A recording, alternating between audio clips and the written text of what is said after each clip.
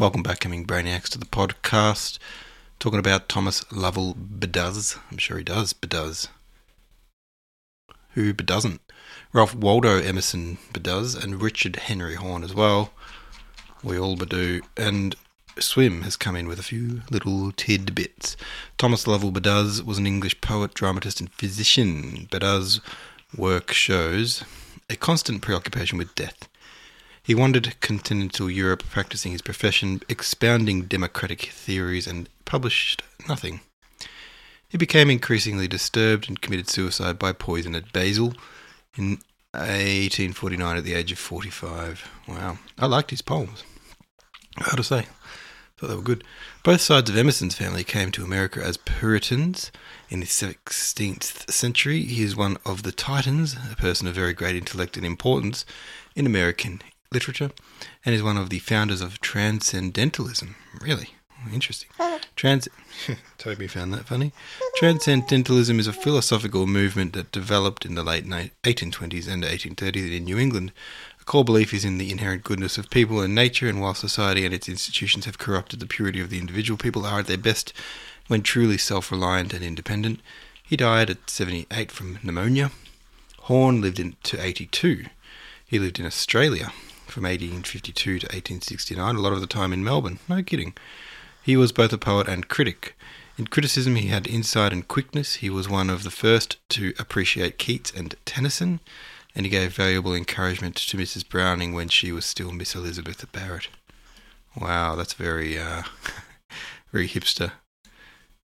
I appreciated him first. I was into him before anyone even knew him, when they were just like underground poets, indie poets, signed to an indie poetry label.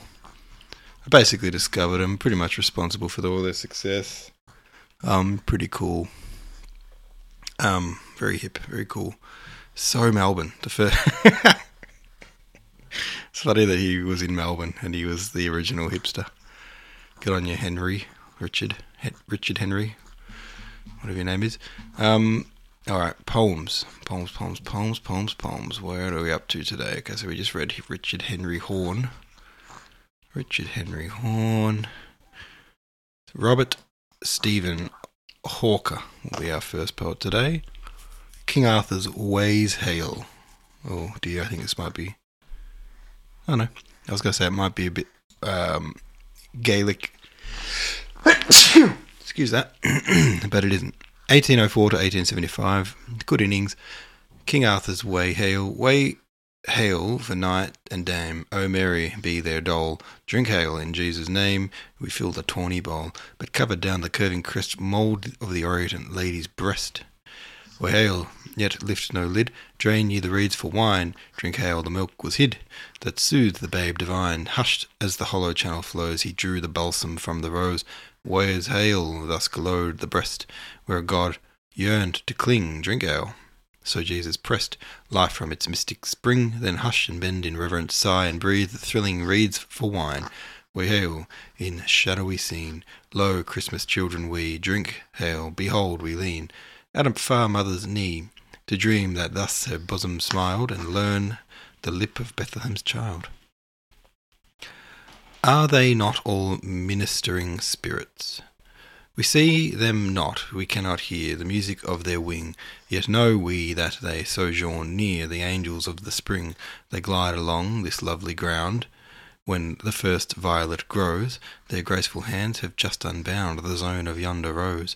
I gather it for thy dear breast, from stain and shadow free. That which an angel's touch hath blessed is met, my love for thee. Wow. I've paused and come back at a later time, if you didn't notice the little edit there. And I am now holding a baby. What did we just read then? I guess we just read Robert Stephen Hawker. Did we? Yeah. And now we're reading Thomas Wade. Oh, good morning, little fellow. Goo goo. Gaga. Thomas Wade, 1805 to 1875, The Half Asleep. Oh, for the mighty awakening that aroused the old-time prophets to their missions high, and the blind Homer's inward sunken sun-like eye showed the heart's universe where he caroused radiantly the fishes poor unhoused, and sent them forth to preach divinity, and made our Milton his great dark defy to the light of one immortal theme espoused. But half asleep are those now most awake, and save calm-thoughted Wordsworth, we have none who for eternity put time at stake, and hold a constant course as doth the sun. We yield but drops that no deep thirstings slake, and feebly cease ere we have well begun. Francis Mahony, 1805 to 1866, The Bells of Shandon. With deep affection and recollection, I often think of those Shandon bells, whose sounds so wild would in the days of childhood fling around my cradle their magic spells. On this I ponder wherever I wander, and thus grow fonder, sweet cork, of thee, and thy bells of Shandon that sound so grand on the pleasant waters of the river Lee. I've heard bells chiming full many a clime in, tolling sublime in cathedral shrine, while at a glib rate brass tongues would vibrate, but all their music spoke naught like thine. For memory dwelling on each proud swelling of the belfry knelling, its bold notes free, made the bells of Shandon sound far more grand on the pleasant waters of the river Lee. I've heard bells tolling old Adrian's mole in, their thunder rolling from the Vatican, and cymbals glorious swinging uproarious in the gorgeous turrets of Notre Dame. But thy sounds were sweeter than the dome of Peter flings over the Tiber, pealing solemnly. Oh, the bells of Shandon sound far more grand on the pleasant waters of the river Lee. There's a bell in Moscow, while on tower and kiosko in St. Sophia the Turkman gets and loud in air calls men's to prayer from the tapering summits of tall minarets. Such empty phantom I freely grant them, but there's an anthem more dear to me.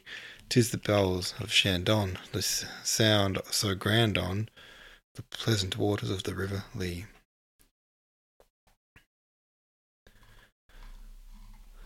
And that's going to be it for tonight. A couple of poems for you. I liked that one.